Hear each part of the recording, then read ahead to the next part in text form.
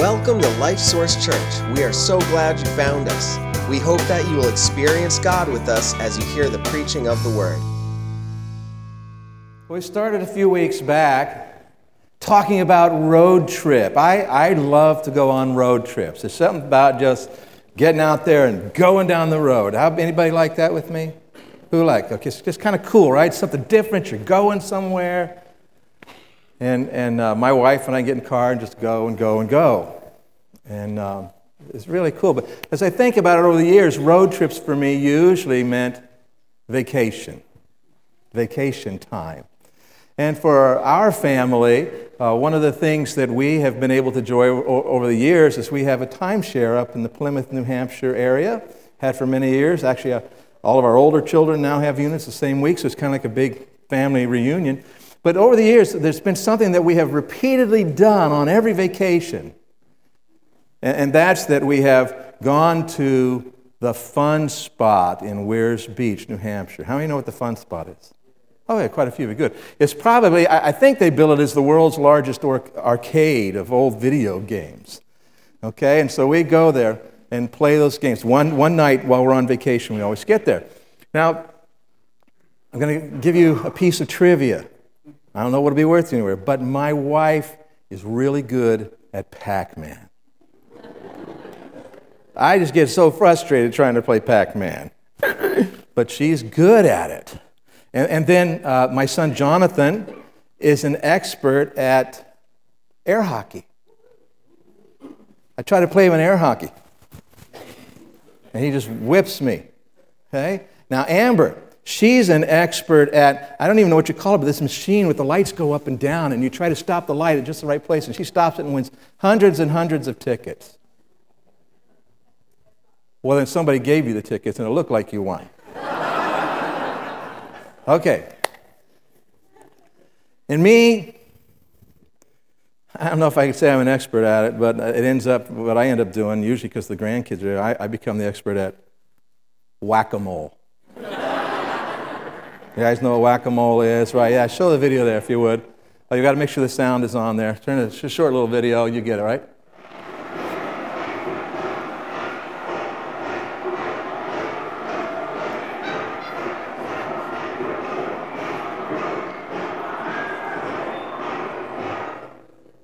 I mean, why in the world do we want to do that?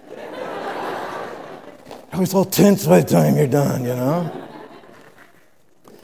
But as I was thinking about this sermon this week and the things we've been looking at in the Word of God, we've been talking about this contrast from Philippians chapter 3 of being in the flesh and living after the flesh.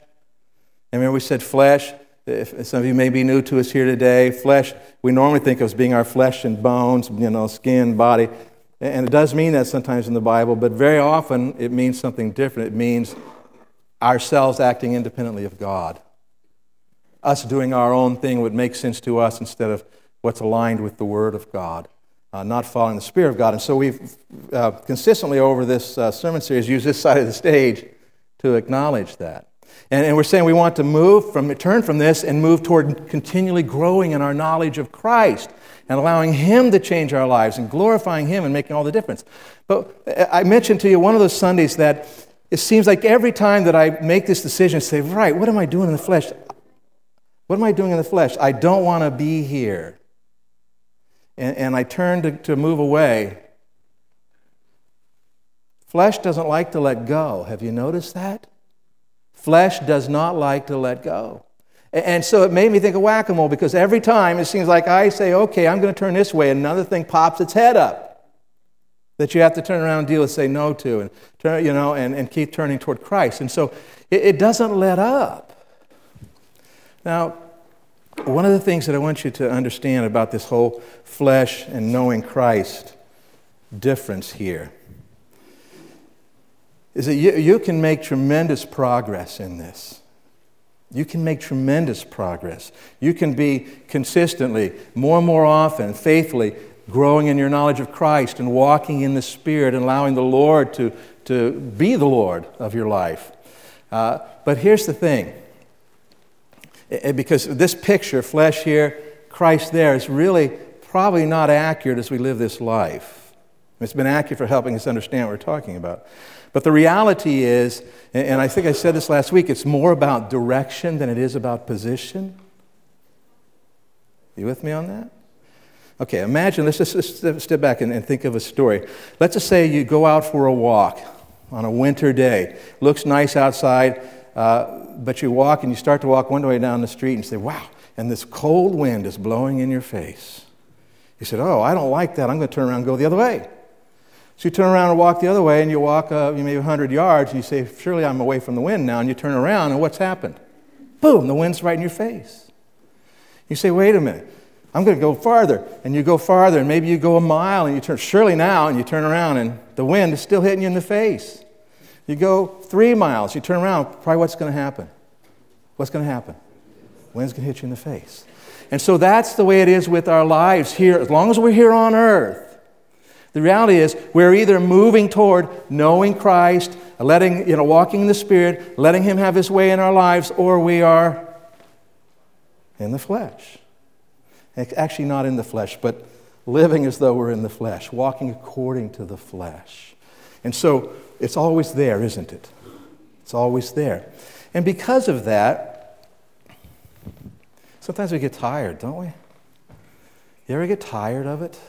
I don't mean tired of God, but just find yourself worn down. And how many times in your life have you said, whether you had this consciously the way we've talked about, but how many times in your life you said, I'm turning away from this, and I'm turning toward the Lord, and I'm going to walk with the Lord now, and let the Spirit control me? How many times have you done that, and then at some point in time all of a sudden found yourself, what am I doing here? Back, and walking like you're in the flesh. How do we do this? And so we've talked about setting out on this road trip. And we looked in Philippians chapter 3 about it, and we see the first 8 verses. Paul talks about the flesh, and it doesn't matter how good it looks. He tells us that it is rubbish, that it's sewage, it's garbage. It's not something that you want in your life. It's not going to ever do anything of eternal value to you. And then so that's what we talk about. This is where we want to be coming from on our road trip, right? We want to see that in the rearview mirror. And then the next set of verses talked about Christ, knowing Him, and how excellent that is, how far above that is anything else you can experience in life. And this is where we get this idea you're on a road trip to a life you'll be thrilled to live, because when your life is filled with Christ and about Christ and the Spirit of God is moving you along, wow, there's nothing better. And then last week, we looked in and said, well, how can we do this? How can we have this kind of life instead of this fleshly kind of life? And we saw that there has to be you have to have one main focus in life, and that has to be knowing Christ. It has to be pressing on, continually pursuing this. All right, and so all well and good. And here we are, though, the next day, the next week, the next month. And where we find ourselves. Wait a minute, what am I doing back over here? I've turned back into the wind. What's going on here? And the reality is, how many times have you started a diet? A lot, haven't you? How many times have you said, I'm going to do things differently in this relationship? And you didn't. The struggle always comes for us, not so much in deciding to do something, but in actually being able to keep doing it. And so today, in our passage of Scripture here in Philippians, we want to give some thought to that. How are we going to be able to keep going? How are we going to be able to keep moving in the right direction? So let's turn to the book of Philippians, chapter 3. If you don't have a Bible with you today, we'd really encourage you to take the Bible that's in the pew there and turn to page 1351 and follow along with us. Page 1351. Philippians chapter 3. We're going to start in verse number 17. He says, "Brethren, join in following my example, and note those who so walk as you have us for a pattern." So follow my example, follow others who are also living this way, who are also examples like me that you can follow. For many walk, and what's the word walk often mean in our New Testament when we read it? How you live your life. He's talking about how you live your life here. He says, "For many walk, of whom I have told you often, and now tell you even weeping, that they are the enemies of the cross of Christ." You know, this isn't in my notes, but I'm just going to pause and say something to you. That this so needs to inform us as Christians and how we interact with things in life. You know, there are enemies of the cross of Christ in our world, right? It shows up regularly. Sometimes it shows up very publicly. But we as Christians need to adopt Paul's approach to this, to say, yes, that's wrong. Yes, they are enemies of Christ, but how is he saying it? What? Weeping. When we Christians become hard and have a critical attitude, it really does not communicate who God is, who Christ is. Yeah, we need to say the truth, but we need to be sad for those people, not angry at them. All right, let's get back off my sidetrack here. He says, but that they are the enemies of the cross of Christ, and that phrase is going to be significant for us here. And he says, whose end is destruction, whose God is their belly, in other words, their appetites, their natural desires, and whose glory is in their shame, who set their mind on earthly things. For our citizenship is in heaven, from which we also eagerly wait for the Savior, the Lord Jesus Christ, who will transform our lowly body, that it may be conformed to his glorious body, according to the working by which he is able even to subdue all things to himself. Now, this isn't going to be so much about how do we keep going, but I want you to see this and understand this, that this struggle we have here in this life with always, remember, turn away from the flesh, moving towards Christ, that one day it's going to be over, and God's going to change us, and he's able to do it. Chapter 4, verse 1. Therefore, my beloved and longed-for brethren, my joy and crown, so stand fast in the Lord. The Apostle Paul here, this really summarizes this whole chapter, and in this particular, this last passage that we just read. He's really saying this when he says, so stand fast. This idea of stand fast means stationary, fixed. It also communicates the idea of persevering, sticking with it. Okay? And so Paul says, he's talking about putting yourself in knowing Christ, and I'm staying here, and I'm persevering at staying here with Christ. And really he says, so stand fast. In other words, this is how, what I've just told you is how you're going to be able to do this. So the question is, how can we keep going? Well, Paul has told us in this passage something, one thing in particular, that is crucial for us to be able to keep going. So let's go back here and work our way back through this passage. Let's go back and look at verse 17 again. He says, brethren, join in following my example and note those who so walk as you have us for a pattern. Pretty simple, isn't it? Find some people who are good examples that you can follow. When it comes to this turning away from the flesh and saying, wow, that's detrimental to me, that's damaging, I don't want it, I want to know Christ. Find someone who is doing that consistently living it out. You can see it. And where are you going to find this person? Well, look to your church family. God has given you a church family to find these examples in. And so when you do that, you get, the more connected you get with your church, the more likely you are to find a really good example to follow. And let me just be really frank here with you today. We're not all good examples to follow. And we can be wonderful Christians. We can be fellow travelers, but not everyone is a great example to follow. Because sometimes people are, struggling with the same things or worse.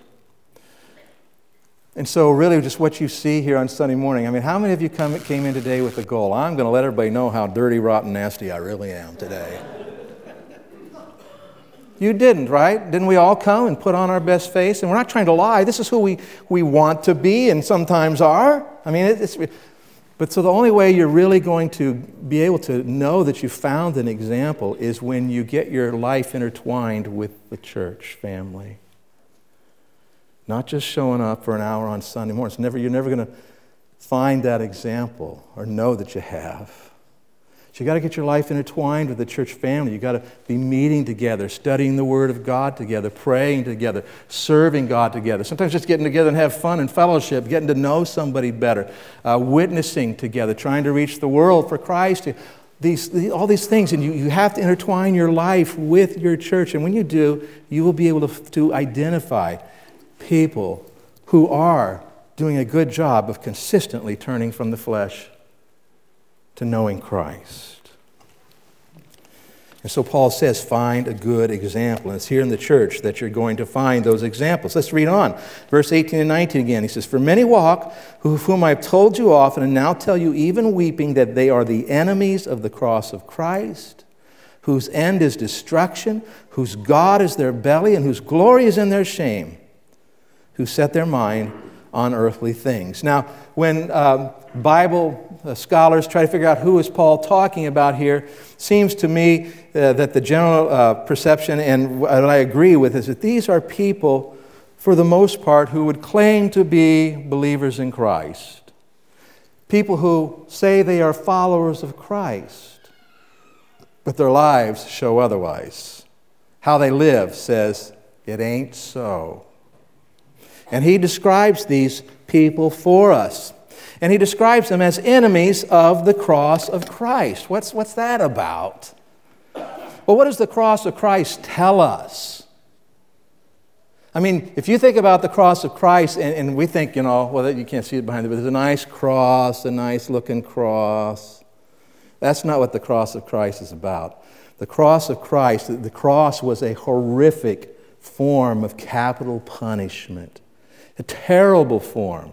It was despised and hated by people. And so the fact that God sent His Son and had Him die on that cross, a horrific, terrible death, tells me something about me. And it should tell you something about you. What are you like apart from God? What are you like apart from Christ's work in your life? The Bible says you don't love God, you don't love righteousness, you only love yourself, you're going to do things your own way, no matter who gets hurt, and if God doesn't do something, you'll never even want to get it right. That's you apart from Christ. That's me apart from Christ. And so what it does is this idea, the message of the cross of Christ, confronts me. It confronts me with who I am. It confronts me with the fact that here in the flesh, that in my natural way of living, my independence from God, my doing my own thing in life, that is ugly. And that it is ruinous. And that it will lead me to destruction. If I don't come to Christ as Savior, it's so bad I'm going to pay for those sins forever in hell. That's what the message of the cross tells me. And as a Christian, so when we come to Jesus Christ and we understand that, wow, on my own, apart from God, I am all these things. I am lost. I'm guilty before God. I need a Savior. And then we come to understand that Jesus is the Son of God who died on the cross, paying the penalty for our sins, rising again from the dead. And then we, at some point, have trusted Christ as Savior. And He forgives all of these things. But the cross of Christ still reminds me that that's where I am apart from His working in my life. And if I don't pay attention, that's how I'm going to live again. And so it continually tells me, don't go your own way. Your own way is ruinous. Your own way is destructive. Don't go that way. Focus on knowing me. And we're getting back into other sermons, so I'll stop there. But the message of the cross of Christ tells us that. Well, these people are enemies of that message. And so what are they saying? No, no, no, no, it's not that bad. You're not that bad. Don't worry about it. It's kind of a anything goes approach to life. God, as one of my students reminded me recently, that so many people think, well, God is love. And is God love? He's absolutely love. But you got to understand, there's no context for that love unless He's also just and holy, who will judge sin, who will judge sin and has judged sin in His only Son. But so they're enemies of that message. No, we don't need it. We're okay. If they're being real religious, God is love. We don't have to worry about that kind of stuff. And so Paul here tells us how you can recognize someone like this who is a bad example, one you don't want to follow.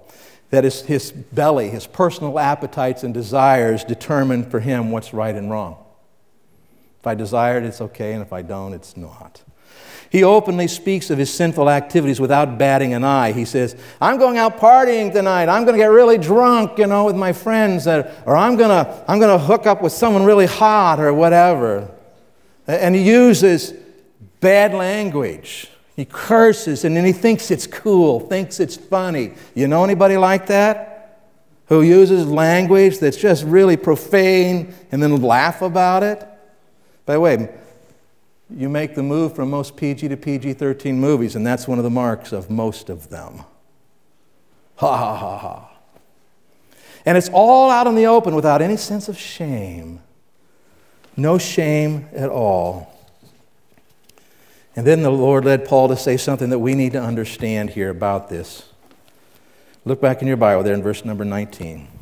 This is really key in getting down to what we want to see here today. And by the way, older children in here and teens, what we're going to talk about here over the next few minutes is really, really so valuable for you to understand and get a hold of. It is for all us adults too. But you're young and you have so much more of your life to live out.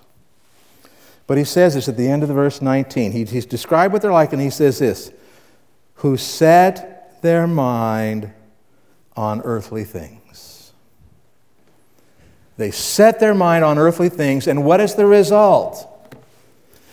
If this is our picture of flesh and living separate from God and independent, and it's ugly and gross and sewage and rotten, and it's never going to do anything of eternal value, he says, these people have set their mind on these earthly things.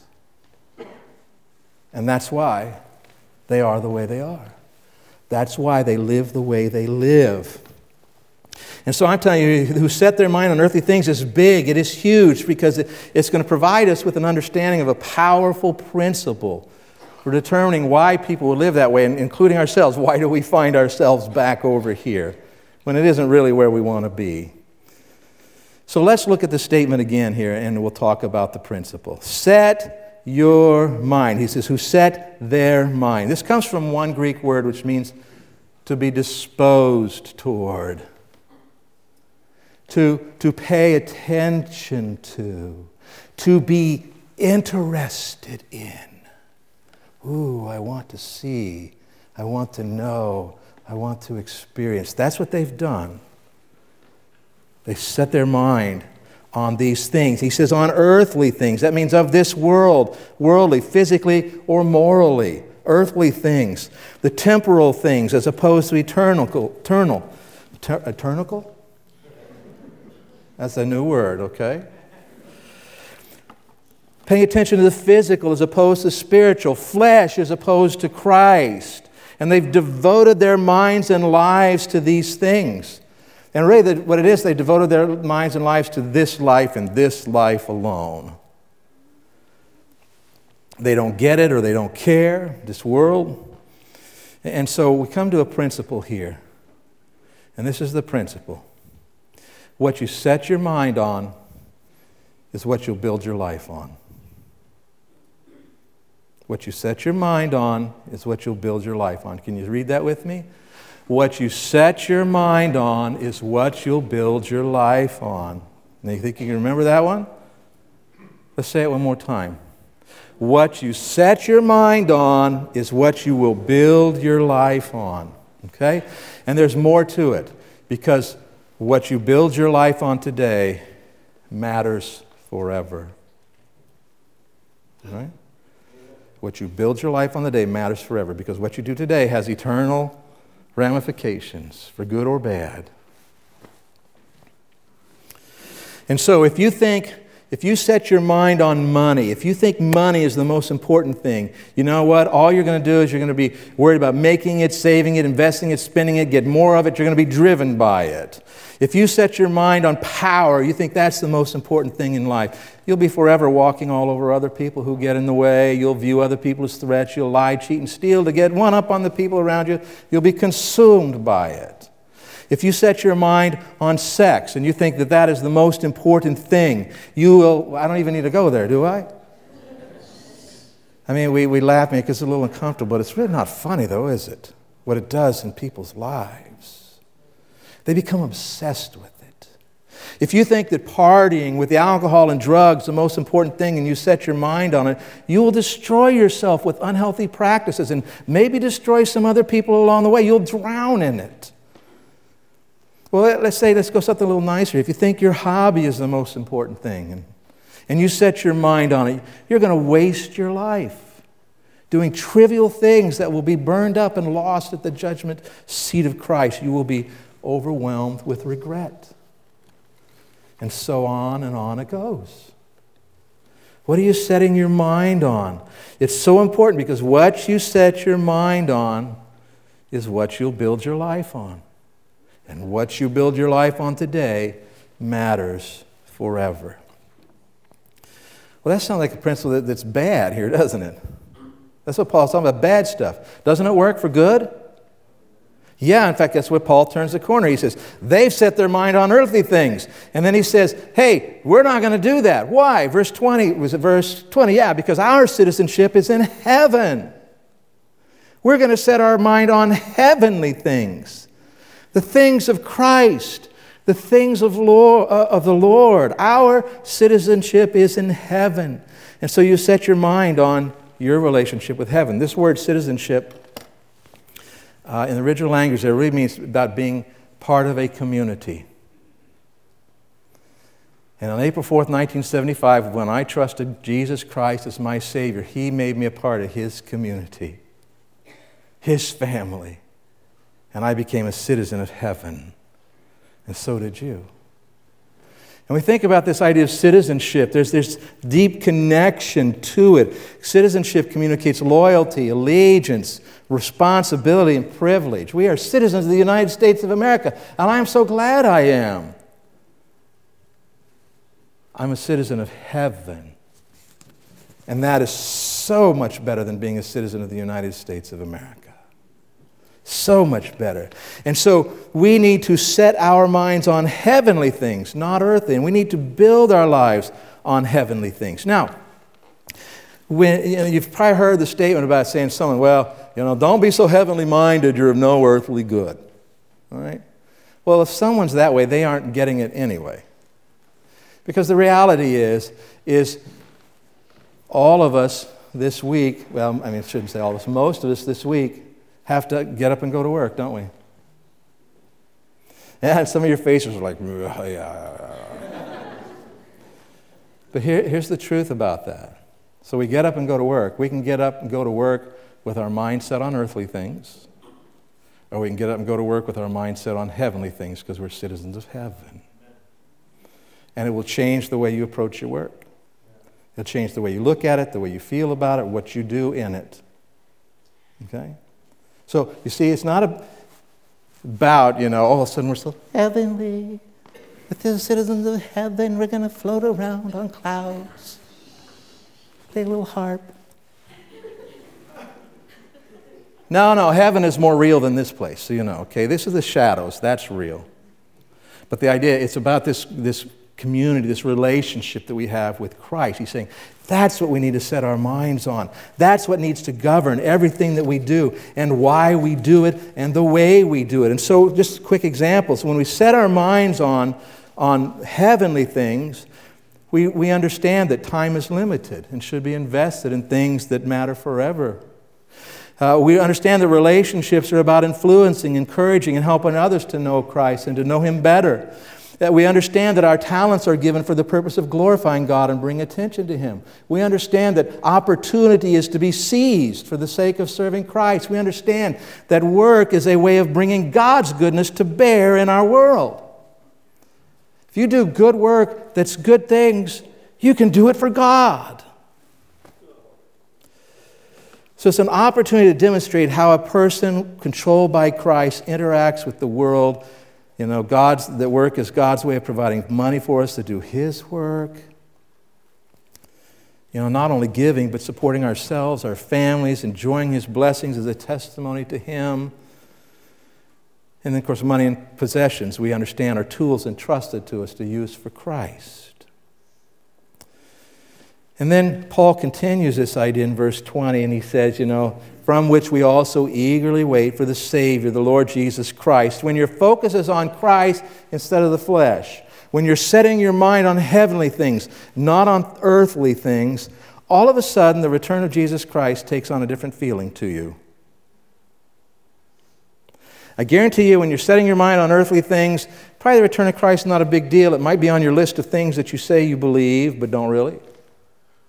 But it's on your list, and you're setting your mind on earthly things. But when you set your mind on heavenly things, all of a sudden you start to realize, wow, wait, this one who loved me so much that He came to earth and into a sinful world and took my sins upon Him and died for me and came to live within me when I trusted Him as Savior, and He keeps working in my life. He's never let me go, and He never will let me go. This one, He's coming for me.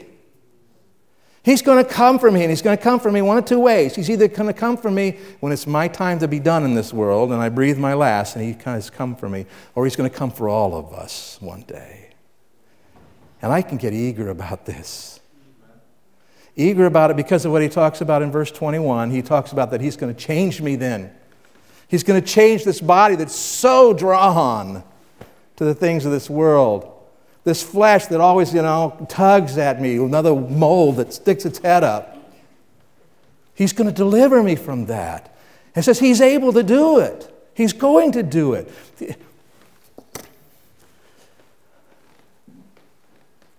I don't know if you've ever lost a lot of weight in your life. Well, actually, we all have. We've all lost thousands of pounds, 2 or 3 at a time, right? Back and forth, back and forth. But seriously, when you lose a lot of weight, a few years ago I did. I found it all.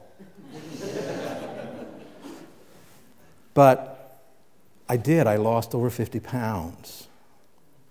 And you don't think about that much. You're just feeling better and good, and you're bopping along. And all of a sudden, one day, I went and picked up a 50-pound bag of something. I went, wow, what is this? This is how much weight I lost. I couldn't believe it. It feels so heavy. Well, let me tell you, that I didn't notice it. Why? Because it was always with me. It's just the way it was. Always there, never gone.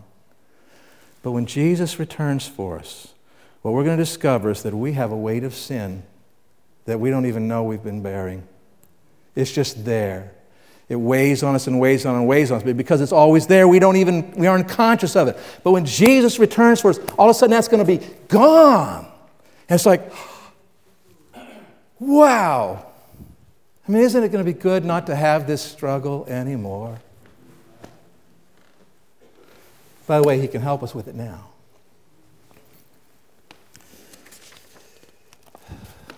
But what I want you to see is this. We come back down to chapter 4, verse 1. He says, so stand fast in the Lord. What I've just told you, this is how you're going to be able to stay put over here, how you're going to be able to persevere. We're not talking about being perfect, but this becomes the growing reality in your life, that you are growing in your knowledge of Christ. He's really telling us that we have to make a daily choice about what we're going to set our minds on. Every night before you go to bed, every morning when you get up to go, you need to say, wow, wait, I need to set my mind on heavenly things. I need to set my mind on the things of Christ. But it's a conscious choice. And here's another thing that we experience. Sometimes it's not just a daily choice, it becomes a moment-by-moment choice, doesn't it? There are times in your life where it is moment by moment by moment by moment. But you keep doing it. You keep setting your mind on heavenly things. Because this principle is powerful and true, and this principle is that what you set your mind on is what you will build your life on. And what you build your life on today will matter forever, for good.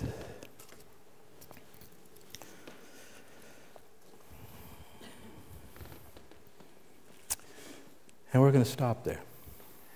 I think it's clear, isn't it? Clear enough? How are we going to keep going? We're going to, on purpose, stop and today set my mind on heavenly things, not on earthly. Moment by moment, if need be. Let's go to the Lord in prayer. Father, thank you for your word and how you speak to us from it. I know, based on what you've told us, it's true that you've spoken to us here today from your word. Your Spirit has challenged us, encouraged us, taught us. I pray, Father, that we'll continue to say yes to you in those things and worship you in this way. And I pray now, Father, as we take the Lord's Supper together, that this would be another opportunity for us to very purposefully set our minds on heavenly things. And I pray this in Jesus' name. Amen.